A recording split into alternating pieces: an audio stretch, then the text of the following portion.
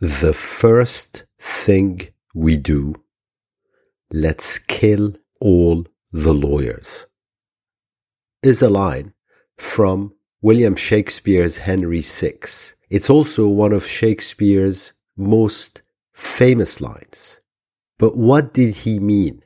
There are many possible explanations, and this has been debated for hundreds of years. My personal view, he was criticizing how lawyers maintain the privilege of the wealthy and the powerful. But whatever Shakespeare meant, we need to talk about lawyers and we need to talk about law firms. In episode 44 of the Angry Clean Energy Guy, I said I was going to focus on the hypocrisy of banks in the fight against climate change. Then I said I was going to focus in the following episode on the hypocrisy of insurance companies. And that was episode 45. And I also said at that time that I was going to then focus on the hypocrisy of service providers. But when I initially started thinking about service providers, I had not included law firms in my universe. And that's because I thought that everyone has a right for legal representation or should have a right for legal representation, and therefore I was going to keep law firms out of it. So I was thinking about accounting firms signing off on fictional financial statements. For example, financial statements where they still say that these represent an accurate view of a business, even though that business is sitting on coal, oil, or gas reserves that the accountants should know very well are not going to be extracted or used in just a few years. I was also thinking about consultants writing science fiction disguised as authoritative reports and charging a lot of money for these. For example, environmental assessment reports for petrochemical plants, which are completely silent about the plastic pollution the very same petrochemical plants' products leave in their wake, in our lungs, in our air, in our water, in our oceans. I was thinking also about rating agencies, possibly smoking dope in their case, by rating bonds, long-term bonds of companies without regard to the climate risk inherent in their business. But then I was having a conversation with a friend, and he said, law firms are the worst. And that made me stop to think. And the conversation became agitated as we discussed the merits of each point of view. But we're now a few weeks later, and I've been mulling this over from every angle and looking into it in more details. And the dramatic conclusion is, I agree with him. Law firms are the worst. As a matter of fact, I've upgraded them, and they are now getting an episode of their own. Welcome to episode 46 of the Angry Clean Energy Guy with me, Asad Razouk. I am so happy you're here. Thank you.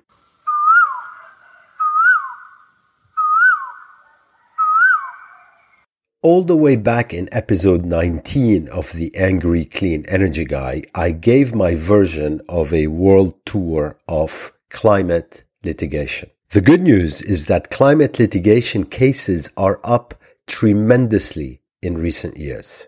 But that also means that courtrooms and lawyers and law firms are increasingly relevant.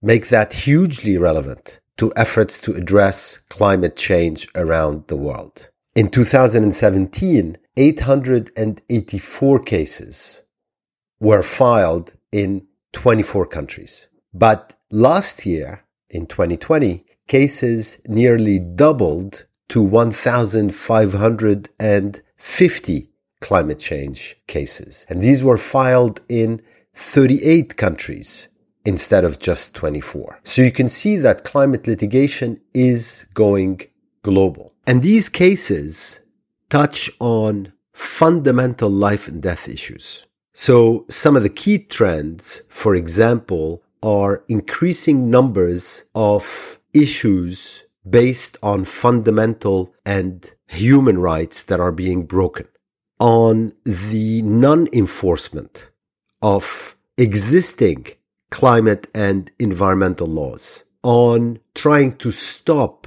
fossil fuel extraction and use, on the fact that corporates should be liable for climate harms, but aren't, on advocacy for increased climate disclosures. So all of these issues that climate litigation is covering are really critical to our survival as a species. But who's doing all that legal work? I am sure you are not going to be surprised by the fact that it's mostly not-for-profit organizations and volunteers. It's certainly not the big, powerful law firms. So that then begs the question, what are the big law firms doing? Let's go back on that note to Shakespeare's line.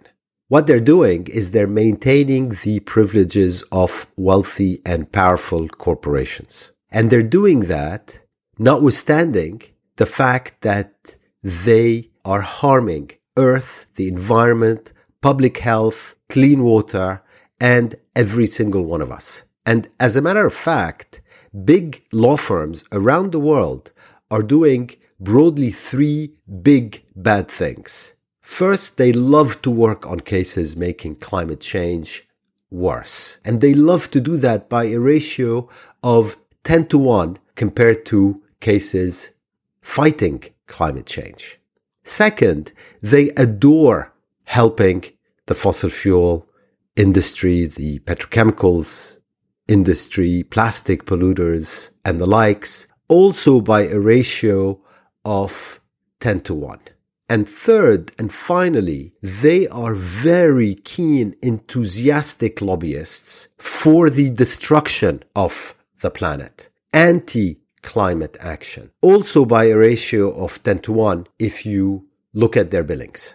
So it's unavoidable, really, to conclude that one of the strongest weapons in the fight to not do anything at all about climate change is litigation carried out by some of the most established law firms in the world. Actually, pretty much by all of them. It's definitely past time that these law firms reconsidered how they represent one of the most destructive industries in history and what they're doing about climate inaction. And as a related issue, every law student, every lawyer really must take into account what their firms are up to as they plot their career, because the moral imperative to do so is there for all of them to see. All they have to do is to look under the hood of whichever law firm they're either thinking about joining or they're working at.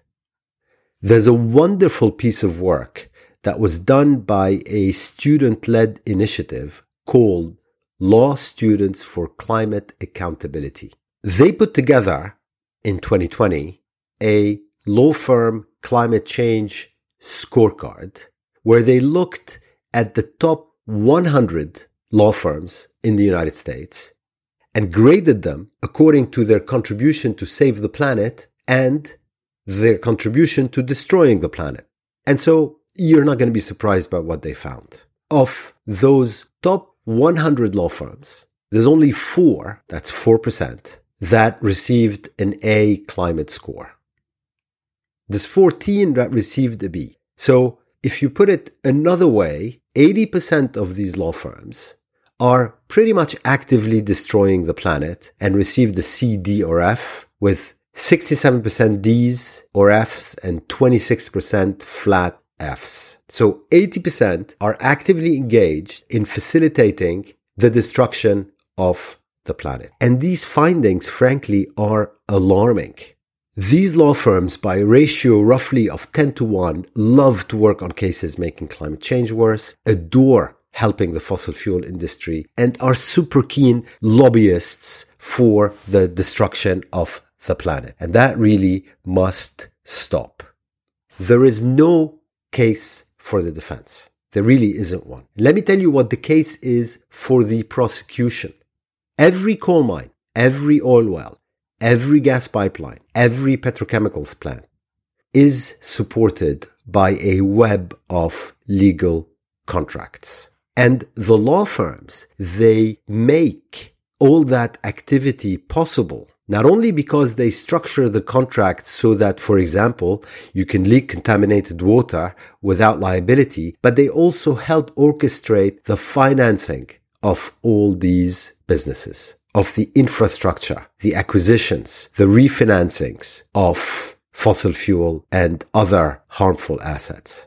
To give you a quick example from Asia, Allen & Overy, Millbank, Norton Rose, and Sherman & Sterling, all of them advised on the financing of a coal plant in Indonesia, a huge coal plant. It was a 4.3 billion project. Notwithstanding the fact that all these lawyers could see that thousands of people in Jakarta were protesting the project because of its local public health impacts, so all the local pollution it releases, as well as its global impact on climate change. But what did they do about it? Absolutely nothing. On the contrary, they probably worked into the documentation protections for that Central Java coal-fired power plant against future liabilities. Law firms also send lobbyists to Washington, D.C., to Brussels, to Tokyo, to advance and push for the fossil fuel industry's agenda with politicians and with agencies. That's an expensive activity. Companies pay a lot of money for that lobbying, and these guys just take it on enthusiastically. That's including keeping in place trillions of subsidies for fossil fuels, getting liability shields in place so that the polluter pays principle does not apply. In other words, so that their clients can pollute at will and leave that for future generations to clean up, and to block legislation that would limit emissions.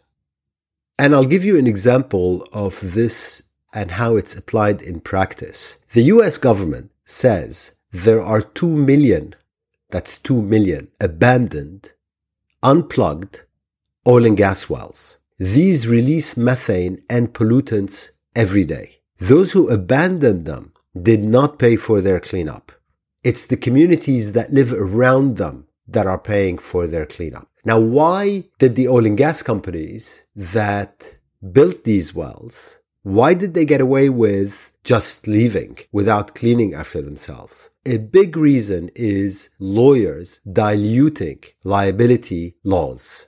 And we're talking about hundreds of millions of dollars in fees for these law firms. And obviously all that money is clouding their judgment. They're only thinking about the money. They've dropped their moral compass, their ethics, their responsibilities as citizens and as members of society. And it's just incredibly disappointing. They should be ashamed of themselves.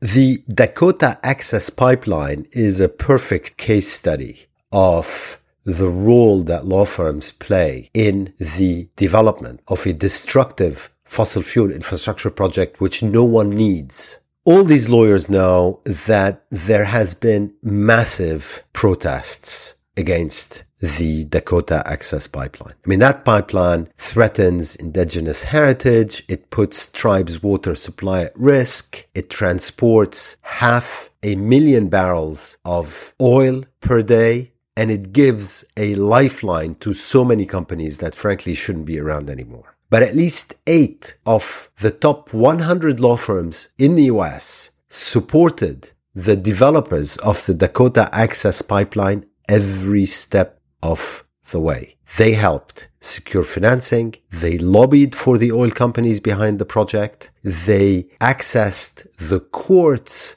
constantly to put people in jail, fight protesters, and fight environmental protections. And what they do is they basically buy the fossil fuel industry time. But that's time that we don't have. And they know that. But their fees are so blinding them that they're actually advertising, the lawyers are, their involvement in these projects. There's a partner at Norton Rose who says in his bio that he also represented a consortium of energy companies that constructed the controversial Dakota Access Pipeline, successfully defeating attempts in the U.S. District Court for the District of Columbia to enjoin the construction of the pipeline. So that's in this guy's bio on the Norton Rose website. What's that enjoin all about anyway? I mean, I had to look up that word. And what it means is to stop people from doing something by issuing an injunction. So in other words, this partner is advertising the fact that Norton Rose and him not only represented the energy companies that are trying to build, but thankfully now we know that they won't, the Dakota Access Pipeline, but he also defeated attempts in court to stop that construction. Now, of course, President Biden thankfully put a stop to that pipeline, which I very much hope is going to be permanent. But Norton Rose collected all its fees, and this particular partner is quite happy in 2021, in the midst of a climate emergency, to advertise his services on the back of that shameful track record.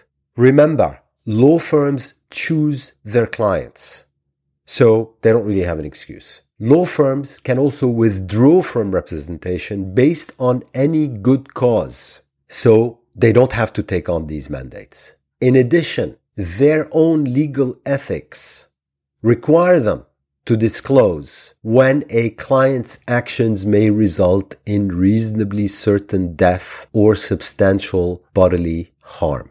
So their legal ethics allow them to disclose that. Now, surely they can put one and one together and understand that by promoting the expansion of fossil fuels, they are promoting clients' actions that may result in reasonably certain death.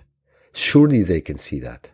And I'm not objecting to the concept of the right to have legal representation. The fossil fuel companies can always find a lawyer, and in any case, they have big in-house legal teams.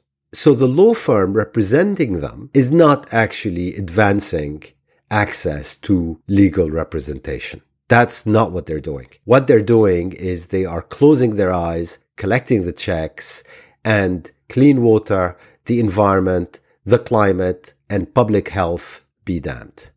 So here are some of the general rules that should be put in place. First, just like the banks, just like the insurance companies, no more hypocrisy, please. All these law firms advertise how responsible they are, their sustainability credentials, and the blah blah is endless.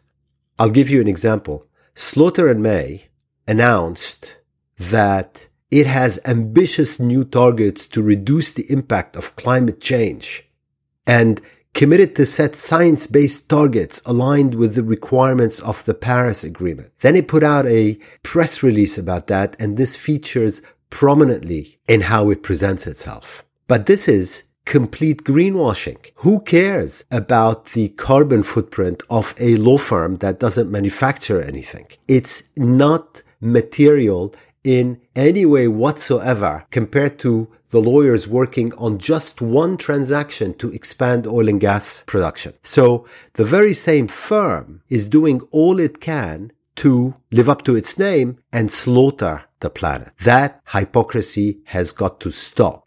People have to be consistent about their climate action.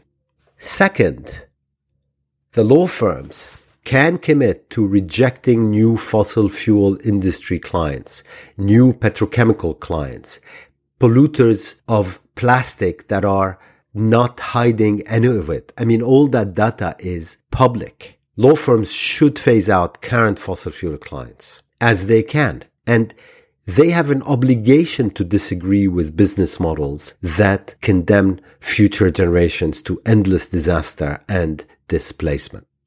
At the moment, there's only 4 law firms out of the top 100 that do that. So in other words, 96% don't. And frankly, enough is enough. Importantly, law firms rely on talent. And I have a message for that talent. Ask who your law firm's clients are. Be inquisitive. Be cynical. Don't go to work for law firms that have zero morality and no moral compass, even if you think everyone is entitled to be represented by a lawyer. And for those currently employed by these law firms, make an effort from inside your law firm to change your employer. And in any case, I think you're going to have to, because legal firms that refuse to drop fossil fuel clients are going to face recruitment challenges. Just read the tea leaves. And don't let the law firms, or for that matter, banks, insurance companies, accounting firms, and other service and finance providers change you into a robot thinking only about billable hours, even if it's the devil you're sending an invoice to. And now to everyone else, the companies making net zero commitments, the countries making net zero commitments, the development finance agencies, the multilateral agencies. You should scrutinize your lawyers' credentials before hiring them. And if they are advising on the destruction of the planet, you should just take them off your approved lists, because otherwise you are not being consistent in your approach to fighting climate change. That is probably the biggest lever we have to change these law firms' behavior and remind them of their own codes of conduct.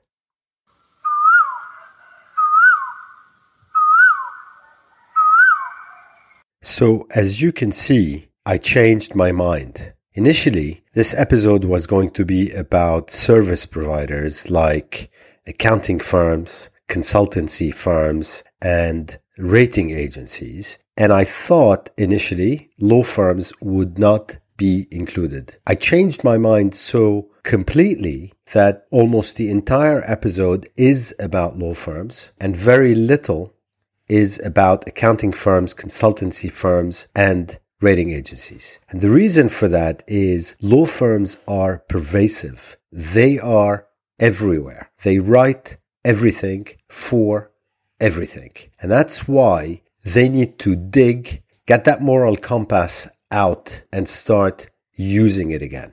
The others, of course, also have their responsibilities. Accountants, for example, should stop signing off on fictional financial statements that are not a reflection of the financial condition of their clients because climate risk has been forgotten. Similarly, rating agencies cannot keep rating bonds as if we're still in the 1960s. There is a climate emergency out there, and I'm not sure they've noticed. And then finally, consultants must undertake a very broad analysis of the environmental risks and climate risks associated with the reports that they write. Things are changing. Things have to change. Things need to change faster.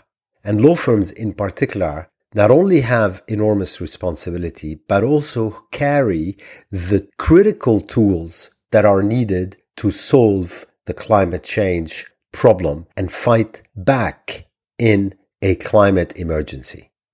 So I hope they're listening and I hope they'll take action. And if they aren't, then I hope new law students, graduates, and existing lawyers will engineer a change from within. So much is at stake, and lawyers and law firms can do so much better. But we can't just count on the lawyers changing the law firms. We have to push in that direction as well. Companies hiring law firms, governments hiring law firms, development finance institutions hiring law firms, lenders hiring law firms, banks and insurance companies that mean it hiring law firms, consultants that mean it hiring law firms. Everybody should scrutinize their credentials. Everybody should stop hiring law firms that contribute to the destruction of the planet. Thank you so much for listening to this episode 46 of the particularly angry clean energy guy, and have a wonderful couple of weeks.